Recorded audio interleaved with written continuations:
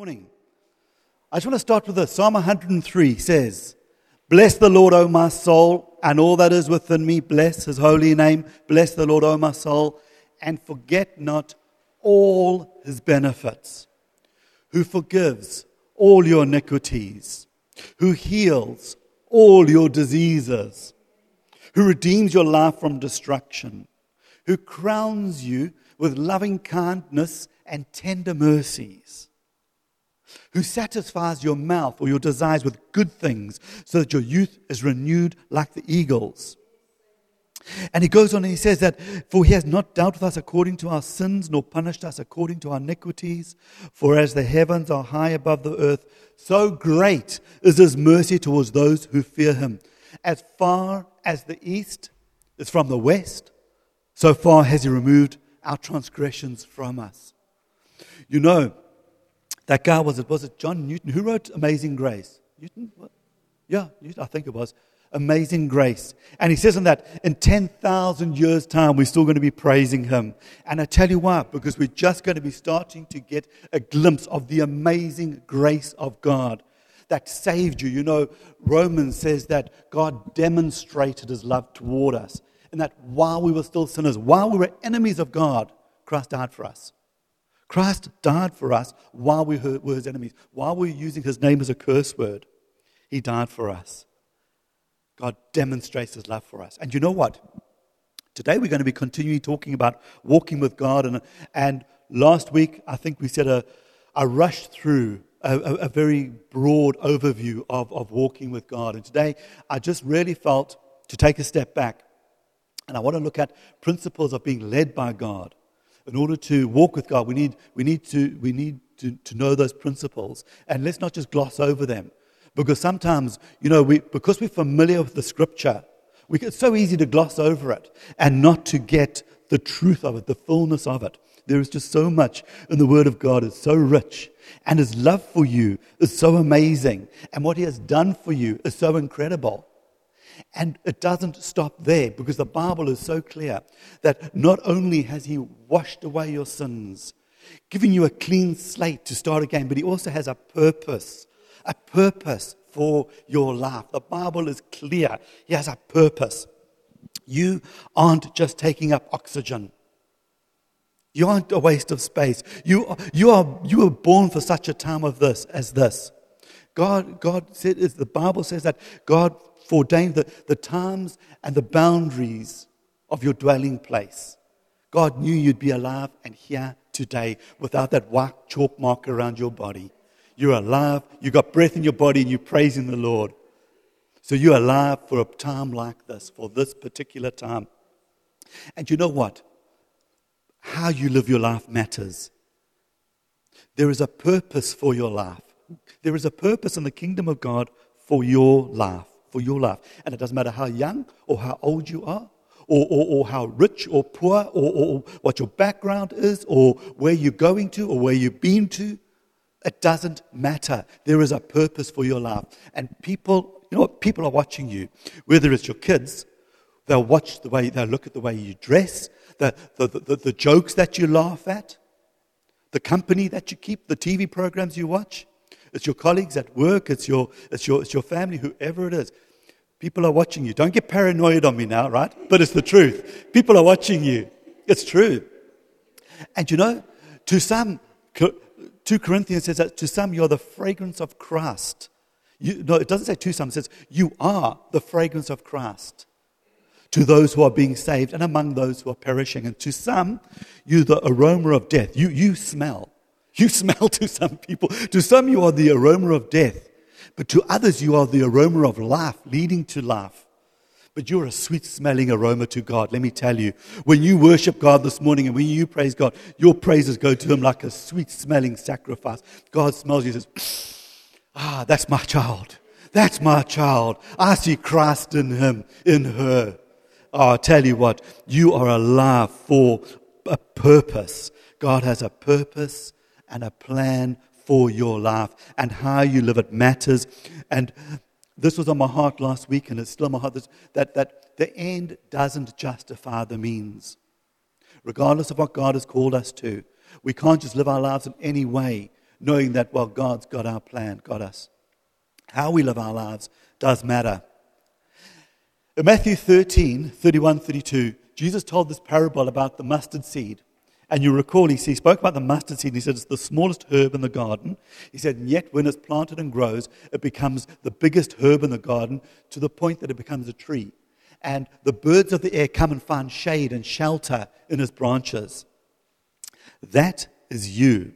It's not just you and being born again, but it is you as that mustard seed growing from a place where you are first born again and the ways of the kingdom of God are foreign to us and we don't understand them and we don't know them. But we grow in our knowledge of God to a place that we ourselves grow up and we become that tree that can provide shade, provide protection from the heat of the day from others who are coming after us. That we grow to a place where we can ourselves go and disciple others and mentor others, where we can comfort them with the comfort which we have received from God as we live through life. That is a purpose of God in your life. You are an ambassador for Christ. You're an ambassador for Christ. Reconciling men to Him and how we live our lives matters. So there is purpose for your life in the kingdom of God. There's purpose for you. And God has plans for you. Jeremiah, we'll look at a couple of scriptures. Jeremiah 29:11.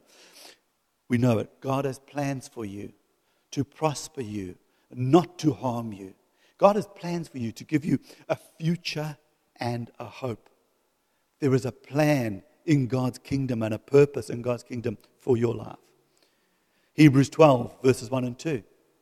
Tells us to run with endurance. Run with endurance. The race that is set before us. How? Looking unto Jesus, the author and perfecter of our faith. In order to run our race, we're going to need faith. Jesus is the author and perfecter of it, and we need to run it looking to Him. But it's very definite that there is nevertheless a race. It is a race that is set for you to run. We're not competing with each other. We're not competing with the church down the road. We're competing with ourselves. We are to fulfill the call of God on our lives and to walk through life with Him. And it says that to run with endurance, just a word, never try to force God's timing in things. God's timing is absolutely perfect, is absolutely spot on. You know, when He delivered the children of Israel from Egypt, it said after, was it 340 years? And it says, on that, read it in Exodus, it says that on that day, on the very day, God delivered them from Egypt. When the time was right, not one day longer did God leave them as slaves in Egypt, but He left them there long enough to grow from just the family of Joseph to become a great nation of a million people under the protection of Pharaoh. But when the time was right, He delivered them on that very day. Wait on God's timing. Wait on God's timing. Don't try and force God's timing. We've done it before and got hurt. It doesn't work well. Wait on God. Trust God. Really. Trust God. And you can look at Moses. Talk about the Exodus. Moses, 40 years on the backside of the wilderness, on the backside of the desert, before God called him. 40 years of preparation before God said, okay, now go and speak to Pharaoh to set my people free. Look at Abraham, called at the age of 75. It's never too late. It's never too late. Called at the age of 75. But he had to wait 25 years before he saw the fulfillment of the promise. Abraham, Moses, Jesus, 30 years of preparation for 3 years of ministry. 1/10 of his life was given to that ministry, but it took 30 years of preparation. You know, I know when we came to this country, we came over in 98. We came to this country believing that God had called us here to minister. 22 years later before the door opened to us. 22 years. But we just did whatever our hand found to do in the meantime.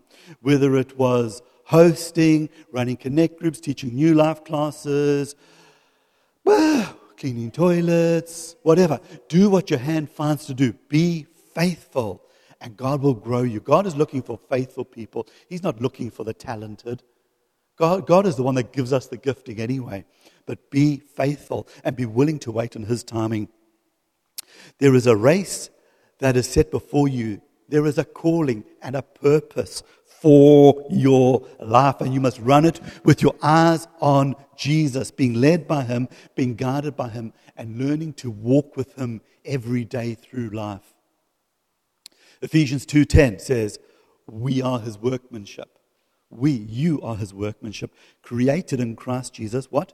For good works, which God prepared beforehand, that we should walk in them. You're created for good works that God has gone ahead of you and prepared for you. And I find this very interesting, the phrase that he uses here. He doesn't say that God has prepared beforehand that you should accomplish. He says there's good works that God has prepared for you to walk in, not to accomplish. How you live your life matters. God wants you to walk with Him every day of your life, to learn to live by conviction and not by preference, to learn to live with integrity, to learn to live by His principles and His word. This is God's plan for you. Who you are becoming is so much more important than anything you can accomplish. Romans 8:29 says that you were predestined. You were predestined to be conformed to the image of Jesus. There is one thing and one thing alone that you and I were predestined for, and that's to be conformed to His image, that He might become the firstborn among many brethren. Do you know what? That says if Jesus is the firstborn among many brethren, we're His little brothers and sisters. Jesus is our big brother, quite literally, according to the Word of God. Jesus is your big brother. You can go to your big brother today, tonight, anytime you have need, and you can go to Him and He will be there for you. He will help you through your life. Psalm 139, verse 16 and 17, 16 to 18 actually says, your eyes saw my substance, being yet unformed. And in your book they all were written for me. And in your book they all were written, the days fashioned for me, when as yet there were none of them. Do you know what? You've got a history with God. You've got history with God that you know nothing about. God saw you while you were still unformed in your mother's womb, when you were still that little, whatever it is, embryo thing in your mother's womb. God saw you. And it says that He fashioned the days for you before one of them came to pass. It says, how precious also are your thoughts to me, O God. How great is the sum of them. If I should count them, there would be more in number than the sand. When I awake, I'm still with you. It's like, is this a dream? Really? Does God think of me so much? I'm telling you what. We were singing the song this morning. I'm chosen, not forsaken. I'm not forsaken. God, no matter what you're going through in life or what you've been through in life, God has never and will never forsake you. Jesus was forsaken once and for all at Calvary, that you and I will never be forsaken again. God hasn't forgotten you. He knows you. He knows every hair on your head. He's got your postcode. He knows your name. He knows what you're going through. He understands you. He understands you. Isn't that fantastic? Isn't that awesome? God knows you, and He's got a purpose for your life. You're not child by mistake. And He hasn't grown bored with you. He hasn't moved on to the next project just because you've been saved forever and a day. Doesn't mean He's now grown bored with you and He's gone on to the next new craze. God doesn't get bored. God is faithful to His very core, to His very being. It's who He is. God is faithful. He is faithful. He'll never leave you or forsake you. So, I never pressed the starter. I didn't at all. I'm kidding you not. Anyway, so we've still got 30 minutes. So let's keep going. So, the Bible clearly shows that God has a plan and a purpose for our lives, right? For you, not just for our lives generally, but for your life individually. The Bible is clear. And we've got to be so careful to look at the evidence, to go back to the Word of God and look at the evidence and not look at our feelings or our circumstances or what people think or whether. Look at the evidence. God has a plan for your life as an individual, regardless how young or old you are or anything in between. God has a plan and a purpose. And the Bible is also very clear that God will help us. He will guide and direct us into His purpose for our lives, into His purpose for your life. Isaiah 58:11 says, the Lord will guard you continually. The Lord will guard you continually. He will satisfy your soul in drought and strengthen your bones. You shall be like a watered garden and like a spring of water whose waters do not fail. Pardon me, too much water. Psalm 32 verse 8 and 9 says, God speaking, I will instruct you and teach you in the way you should go. I will guard you with my eye. Don't be like the horse or like the mule which have no understanding, which must be harnessed with bit and bridle, else they won't come near you. God says He has a plan and a purpose for your life, and He will instruct you, and He will teach you, and He will guide you how to get onto that perfect will for your life. You know, we encounter so many unnecessary hurts in life by wandering off the path that God has set before us, by listening to our own feelings, our own needs, our own desires. And we walk away and we encounter many trials. We could have, you know, if I look back on my life, there's just so much stuff I could have, what a waste. I wasted so much time wandering around in the wilderness. It took the children of Israel 40 years to cross it was a 14-day journey or something silly, 11-day journey. Stay with the plan that God has for your life. And He says, and don't be like that horse or like the mule, which have no understanding and must be harnessed. God will lead us and guide us if we're interested. You guys are here today. I know you're interested. But we need to be interested. We need to be looking to Him, because if He's going to guide us with His eye, we've got to be watching Him. We can't be looking out the door wishing we were at the beach. You know, we've got to be watching God. So to follow His leading means that we need to cooperate with Him. God will never override your will. God will never override your will. That's called witchcraft. Witchcraft is all about overriding somebody else's will. God will never override your will. Never. He won't take that remote control out of your hand. He won't change the channel for you. He won't cause you, He won't force you to spend time in His Word.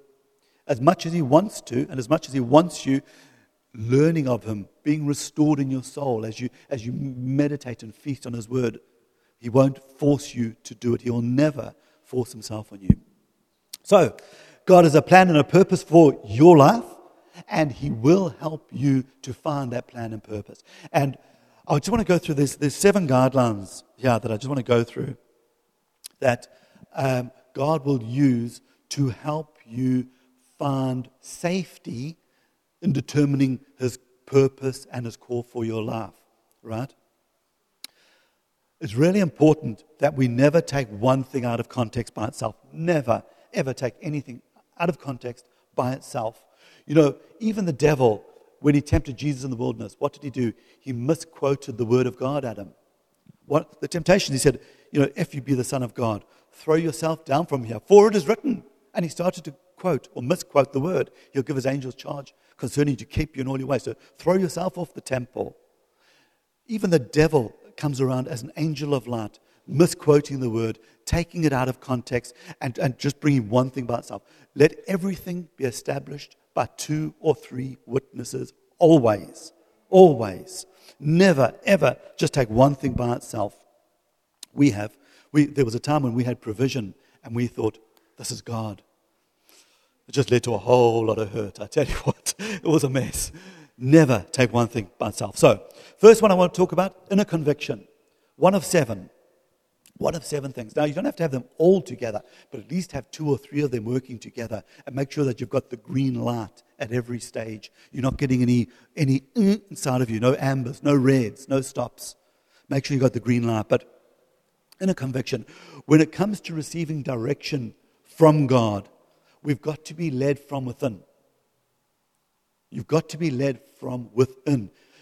Romans 8:16 says that the Spirit Himself bears witness with our spirit that we are children of God. And that's where it begins. That's where God witnesses with us at the deepest level inside of us. Deep calls unto deep at the noise of your waterfalls, the psalmist said. But God witnesses with us by the Spirit of God that you are a child of God. And from there on, He will witness with you as to which way to walk, and it will bear witness with you, or it won't, and you'll have an ink on the inside, like bathing with your socks on. You can do it, but it's wrong. It just feels, you don't want to do that. God will witness with you. He will speak to you through His indwelling presence of the Holy Spirit and witness with you on the deepest level. In order to be led by God, you must have that inward witness. You must have the peace on the inside. So judge for yourself when you feel that you're being led in a direction. Judge for yourself. Are you being led from within? Jesus is the good shepherd. A shepherd leads his flock. Are you being led? Or is something else driving you? Do you feel pushed? Do you feel driven to make this decision, to take this step? Are you being led, or is something else driving you? God will always lead you, and there will be peace. Does it bear witness with you and bring peace? Or does it cause you anxiety? Does it cause you to feel uncomfortable and wrong? Colossians 3:15 says, let the peace of God rule in your heart. The Amplified says, let it rule as umpire in your heart. Cricket, umpire, when the umpire's decision is final. Out is out. The umpire said so. If you've got that ink in your heart, stop. Don't go forward. Wait until you get the next word from God. But wait on Him. But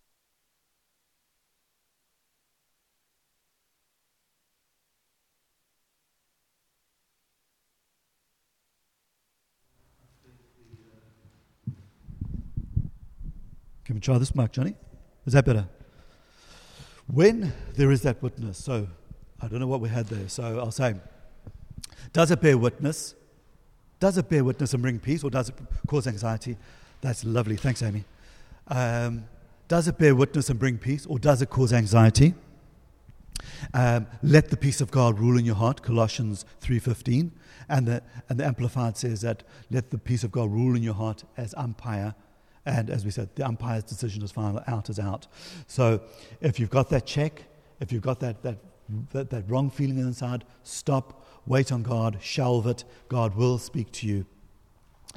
When it does bear witness, when you do have peace about it, then when you take all these other guidelines together they will help to guide you and to protect you. There is security in God's ways and following God's counsels. Don't ever take one thing by itself. There is, like I was saying earlier, there is a whole world of hurt to be had as a child of God when we walk outside of the will of God.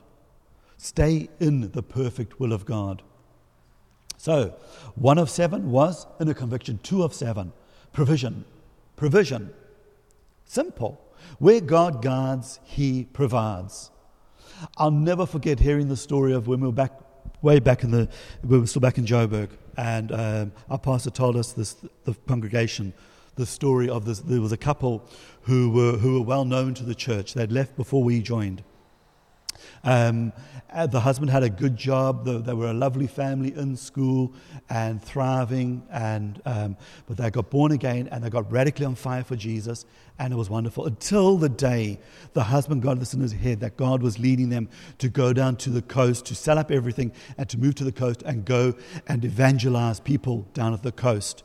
And they sold their house, they took the kids out of school, and the last that was heard of them, they were living in the car without a job, kids weren't in school, and you just think to yourself, where is God in that? How is God glorified in something like that? Let me tell you something. Where God guides, He provides. And we saw that in Isaiah 58:11.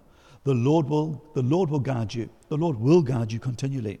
And He will satisfy your soul in drought. The Lord, even in a time of famine, God will satisfy your soul. He will strengthen your bones. You will be like a watered garden, like a spring of water, whose waters don't fail. Psalm 23, if you're not convinced. He leads you beside still waters. He leads you beside still waters. And it says later in the Psalm, He says that He prepares a table before you in the presence of your enemies. Your cup runs over. God will prepare a table before you in the presence of your enemy. We can go through times of lack and we can go through times of plenty. Paul said, I've learned to be content in all things. I've learned to suffer need, and I've learned to abound In all things, I can do all things through Christ who strengthens me. God will provide for you, though. You know what? We've come close to the bone many times, but praise God, we've never had to eat it. Yes. You know, God has always provided, no matter what. We can learn. We can learn to go through all things. So, inner conviction, provision, fruit. There's fruit. There should be fruit to stuff. When you've got enough to put together and you've got enough faith, and it's going to take faith. You're always going to have to take a step of faith. There will never be the writing on the wall. It's always going to be a step of faith. And when you've got enough faith to take a step out, make sure that you're constantly judging the fruit in it, the fruit in the thing. If there is bad fruit, look, there might be a season where there is no fruit. It takes time for fruit to mature. It takes time for fruit to be developed and to come to maturity. But if there is bad fruit, stop. Absolutely stop. Don't go for it. Unless the Lord builds the house, they labor in vain. Don't go for it. If the fruit is bad, if it's not producing what God's will and purposes, stop. I think one of the keys to this, keep Jesus at the center. Make walking with Jesus the center of your affection. Make him the goal. Don't make the goal the goal. Do you know what I'm saying? If he's called you to whatever, don't make that the goal. Make walking with him to get there the goal. That way, it's not a problem stopping, because getting there was never the goal. Walking with Jesus to get there is the goal. And therefore, you can walk with him step by step and say, Lord, am I making a mistake? Am I going in the right direction? You know what? Life and following Jesus consists of making constant adjustments towards your due north. You know, Jesus is our moral due north. He's our compass. He's our moral compass. And it's like a ship at sea. That ship doesn't just set course and sail. It's making constant adjustments to cater with to compensate rather for the tides and the winds. And so the ship is making constant adjustments on its course. Same with life. The winds of change hit us. Things change. Life circumstances come in. We want to be making constant adjustments, making sure we're walking towards what Jesus has for us. And in doing so, making sure we're walking with Jesus, doing it his way, applying his principles in our lives, not doing it our way. We're not doing it the old Frank Sinatra, I did it my way. No, I'm doing it God's way. There's one way, and that is God's way. How can two walk together unless they be in agreement? And you know what? God is not going to compromise his ways for my ways. I'm the one that needs to get into agreement with him. Amen. So, where were we? Yeah, be able. So make sure you set Jesus as the goal. Not the goal as the goal. And you'll be able to stay open to correction. You'll be able to accept a no in the direction you're taking. 4 of 7, circumstances or fleeces. Fleeces. You remember the story of Gideon, how he put out a fleece. Fleeces by themselves are, without doubt, the most dangerous of all of the methods that God will use to lead us. A fleece is a circumstance, and circumstances change all by themselves. The economy changed. Who saw COVID and lockdown coming? That changed everything in life. The economy changes, the weather changes, circumstances change. So a fleece by itself is dangerous. And there is an enemy of the soul who might just go and, Lord, if this is you, open the door. He might open the door for you. Make sure you've got the other things working together. Do you have peace about it? Is there provision for it? We'll get onto godly counsel in a moment. Or a number of these things. The point is that you want to follow God's plan and purpose for your life, right? You want to find it. But do it safely. Do it securely. There's no rush. If it's God today, it's God tomorrow. And he will have no objection with you just pausing and saying, Lord, I'm not so sure about this. I've got these 3 things here, they're looking good, but this one here, not so much. He won't mind. He will honor that. If it's him, he will still direct you and lead you. Maybe you just need to make an adjustment. Maybe you just missed it a little bit. But be careful when taking fleeces as a sign, as a means. But you can do it, but use it together with other stuff, all right? And always check your heart first. Make sure you're not testing God. You know, we can all get to a place of being wary, not knowing what to do. And Just be careful you're not putting God to the test. Lord, if it's you, then you do it. No, we follow God, all right? And don't take this as God without the other guidelines in place. Cool. Number 5 of 7, godly counsel. Godly counsel. There is safety in a multitude of counselors. Listen, none of us have arrived. None of us. Not you, not me, not Pastor Andy, not the Pope, right? None of us have arrived. We are all a work in progress. We are. Even the gifts of the Spirit are subject to interpretation by the human spirit. Even the gifts of the Spirit are subject to interpretation by our own spirit. 1 Corinthians 14, 29 to 32. Now, this is talking about the gifts of the Spirit. Remember, we did the series on Sunday Night Local a little while ago. 1 Corinthians 14 is talking primarily about the gifts of prophecy and what have you. And he says in verse 29, let 2 or 3 prophets speak, and let the others judge. Let the others judge. When it comes to your life and God's plans and purposes for your life, allow other people to judge it. People you trust. Be careful who you allow to speak into your life, for sure. Absolutely. Don't allow. I can't believe it. Some people, they won't talk to their own pastors or to their own elders or their own leaders in the church about decisions they're making. Instead, they'll put it onto Facebook, and they'll get every Tom, Dick, and Harry who doesn't care an iota about their life, who has got no skin in the game, who couldn't care about them, and they'll take their opinion instead. Now listen, be careful whose opinion you accept, but do get godly counsel, because none of us have arrived. Allow others to judge what you feel is God, because you will interpret it through your life, through who you are. Verse 31 says, now this is talking primarily about prophesying, right? But you can apply this to your life. This is a principle. It says in verse 31 that you can all learn, that you can all prophesy one by one, that all may learn and all may be encouraged. Isn't that awesome? You can learn to prophesy. You can learn to operate in the gifts of the Spirit. Never be afraid to step out in the things of God. Once you've checked your motives, and you checked your heart, never be afraid to step out in the things of God. You can learn, but be willing to allow others to judge. And it says, because he says in verse 32, and the spirits of the prophets are subject to the prophets.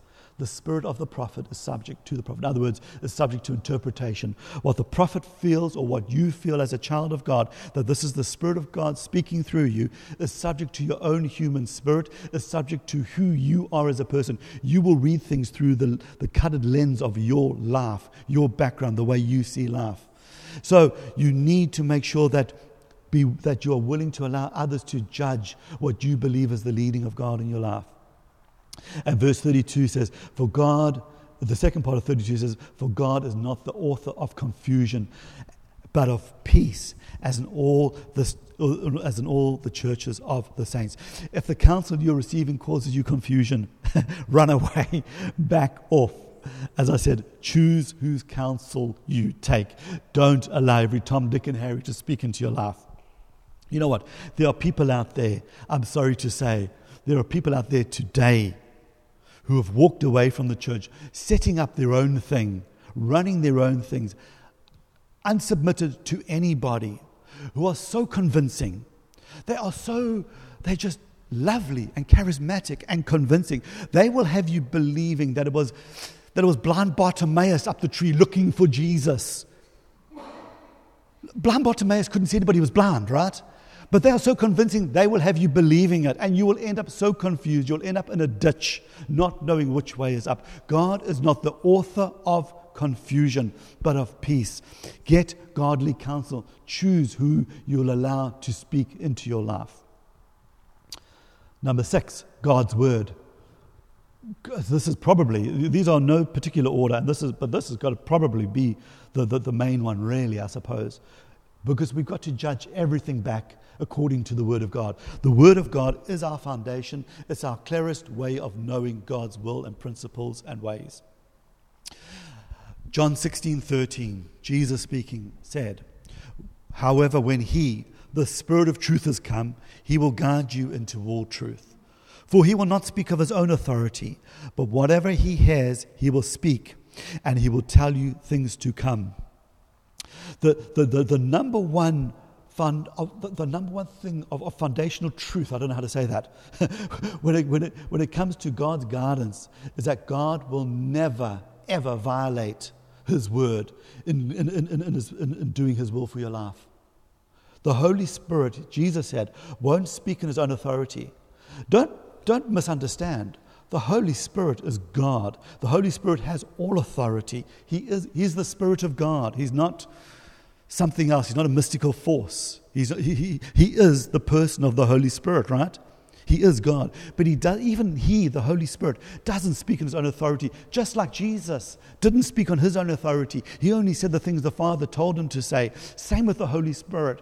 He will always point you back to Jesus. He will always point you back to His Word. He will never take you on a road that you can't go back to on His Word and say, that is a principle in the Word of God. And not just one thing by itself. Not just one thing by itself. Too many people want to just they've got one thing and they want to run with it. As to their own folly, I'm telling you, they end up in a ditch, they end up hurt. It's not the way God operates. You've got to allow that indwelling presence of the Holy Spirit, the Spirit, the promise of the Father. Jesus spoke of the Holy Spirit, the promise who indwells us. You've got to allow Him to make the Word of God come alive to you when it's in this area of being led by God, and by the Spirit of God and by the Word of God. Allow the indwelling presence of the Holy Spirit to take that scripture and change that logos, that written Word of God, into the rhema, into that living Word of God. When we left South Africa all those years ago, in 1995, 96, we were in Bible college together, and we were engaged, and Genesis 12 was just alive to us. It came alive to us. And it was where God spoke to Abraham, and He said, leave your country, your father's house, and go to a land that I will show you. Not very clear, not very specific, but it was the start of a journey. That word was alive. And even when I hear somebody preaching it today, I hear it on the TV, I happen to stumble across it when I'm just in my reading, whatever. Today, 25 years later, it's still alive to me. It's still alive to me. I'm not Abraham. I'm not the father of faith. But nevertheless, it's a principle. And God quickened that to my spirit. And He got me looking to Him and looking for direction. And from that point in time, we started going through all of these things. And we got godly counsel about it. We went and spoke to our pastor about it. How does this sit with you? This is what we feel. How does it sit with you? Do you ever check about it? Have you got any concerns? Do you think we're missing it? There was provision. We came over here on an LSD trip. That's a look-see and decide, just by the way. It's not acid, right? Look-see and decide. And I got a job, and they paid for my relocation, and there was provision for us. There was, I can't remember all the things. People came to us with words out of the blue, and they would just come and share words with us. We never had a red light. We never had an amber, and it took a year and a half. And we waited until eventually we said, okay, that's it, we're going, and we up sticks and we came over. But God will speak to you through His Word. You are born again. The Spirit of God dwells on the inside of you, and He will quicken His Word to you. He will quicken His Word and use that as a means to prompt you to look to Him, to see, look at His eyes, see what He's saying. Start getting counsel. God is starting a journey in your life. It's not necessarily the place that He starts, but for us it was. It could be with any one of these things that God would start the journey with you. But the thing is this, you never need to feel peace to do the Word of God. You never need to feel led to do the Word of God. God's Word is established. There is security. Just keep doing God's Word. Do what you know is right. Do the Word that you know. Don't worry about the Word that you don't know. There's so much in there. None of us know as we ought, right? There's so much in there that none of us can know at all. But do what you know to do. You don't need to feel peace about it. You don't need to feel led about it. You will be doing the will of God.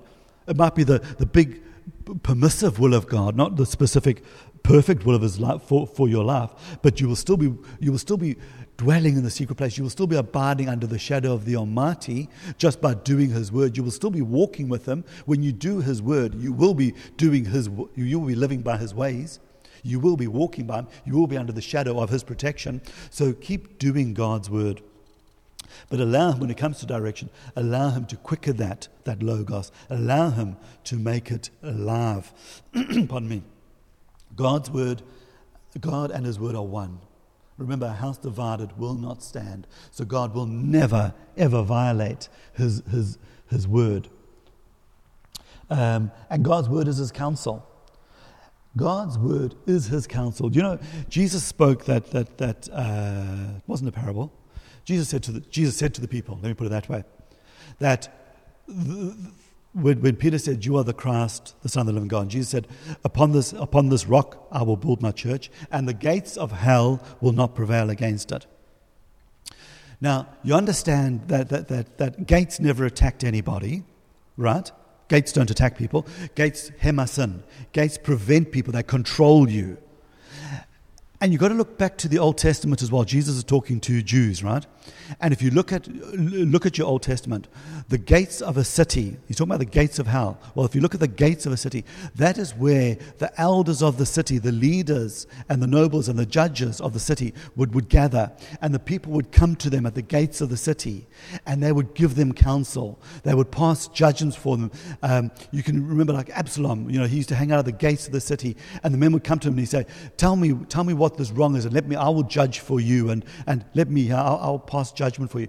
The gates of a city are referring to counsel, the council. So Jesus is saying the counsel of hell will not prevail against you, provided you follow the counsel of heaven. Provided you follow the counsel of the kingdom. The devil will always be out there trying to enable you to misinterpret the word of God, to get you to take one scripture out of context, to go running off trying to prove, they wanted Jesus to come down from the cross. They shouted at him, "Get down off the cross if you are the Christ."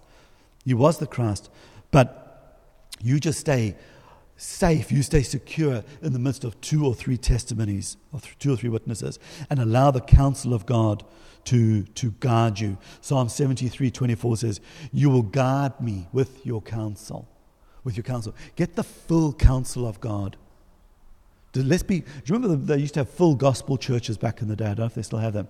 Let's be a full gospel, a full counsel kind of people. You will guard me with your counsel, afterwards receive me to glory. And number 7, Holy Spirit manifestations. Holy Spirit manifestations. God will lead you and guide you with manifestations, acts of the Holy Spirit. And in the book of Acts 2:15, Peter standing up on the day of Pentecost after the Holy Spirit had come in and shaken them all as they sat in that upper room in one accord, and they all started speaking in tongues, and the people started saying, "What's wrong with these guys? This is amazing. We hear them speaking our own language," but others started mocking and saying, "No, they're drunk." And so Peter stands up and he says, "No, these aren't drunk as you suppose, since it's only the 3rd hour of the day. But this is that which was spoken by the prophet Joel.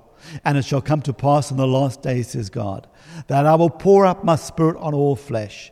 Your sons and your daughters shall prophesy. Your young men shall see visions. Your old men shall dream dreams.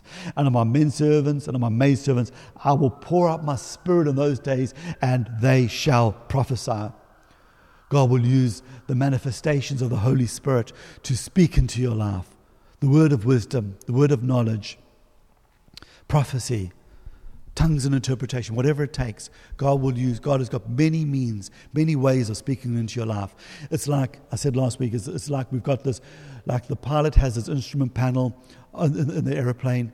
We have got these instruments, this panel of things that we can look to. This isn't a fully inclusive list by any means whatsoever, but these are things that we can look at and we judge, like the pilot would judge the airspeed and the altitude and wada. We can use these things together to judge, to make sure that we are safely being led by God. None of them stand alone. Make sure we always seek the full counsel of God. And the key, and I'm just going to repeat it again, let everything be done by the testimony of 2 or 3 witnesses. And I'm going to read Deuteronomy 19, verse 15. By the mouth of 2 or 3 witnesses, every matter shall be established. Matthew 18:16. By the mouth of 2 or 3 witnesses, every word shall be established. Guess what 2 Corinthians 13:1 says? Well, actually, it says, this is the third time I'm coming to you. But then he carries on and says, by the mouth of 2 or 3 witnesses, every word shall be established. Repetition shows significance in the Word of God. If you can find it repeated over and over, the just shall live by faith, the just shall live by faith, the same with us. Let everything be established by 2 or 3 witnesses. Never take one thing out of context. God's leading in your life is not a crystal ball. God's leading in your life is it's day to day. It's decision by decision. It's every day. And it's a leading and a guidance based on relationship with Him. Make Him the thing that you're going towards. Make Him the goal, not the goal. As a rule, and there are exceptions, but as a rule, He doesn't show you what lies ahead. He doesn't show you the details. He says, "This is that's where I'm leading you to." And next week we'll look at how to walk with God between here and there, to walk in His ways, to walk with Him, as He teaches us His principles through His Word and how we live by them. Psalm 119, verse 1 to 3, and I'm going to close with this. How sweet are your words to my taste, sweeter than honey to my mouth. Through your precepts I get understanding, therefore I hate every false way. You know that word precepts, it's a synonymous for guidelines. Through your guidelines or through your principles, I get understanding. Allow God's guidelines to keep you safe, to give you understanding. And He says in verse 105, your word is a lamp to my feet, as a light to my path. God doesn't shine a big spotlight ahead of us. He doesn't show us what's to come. He just points us in a direction. He says, now walk with me and be blameless, like He said to His servant Abraham. Amen.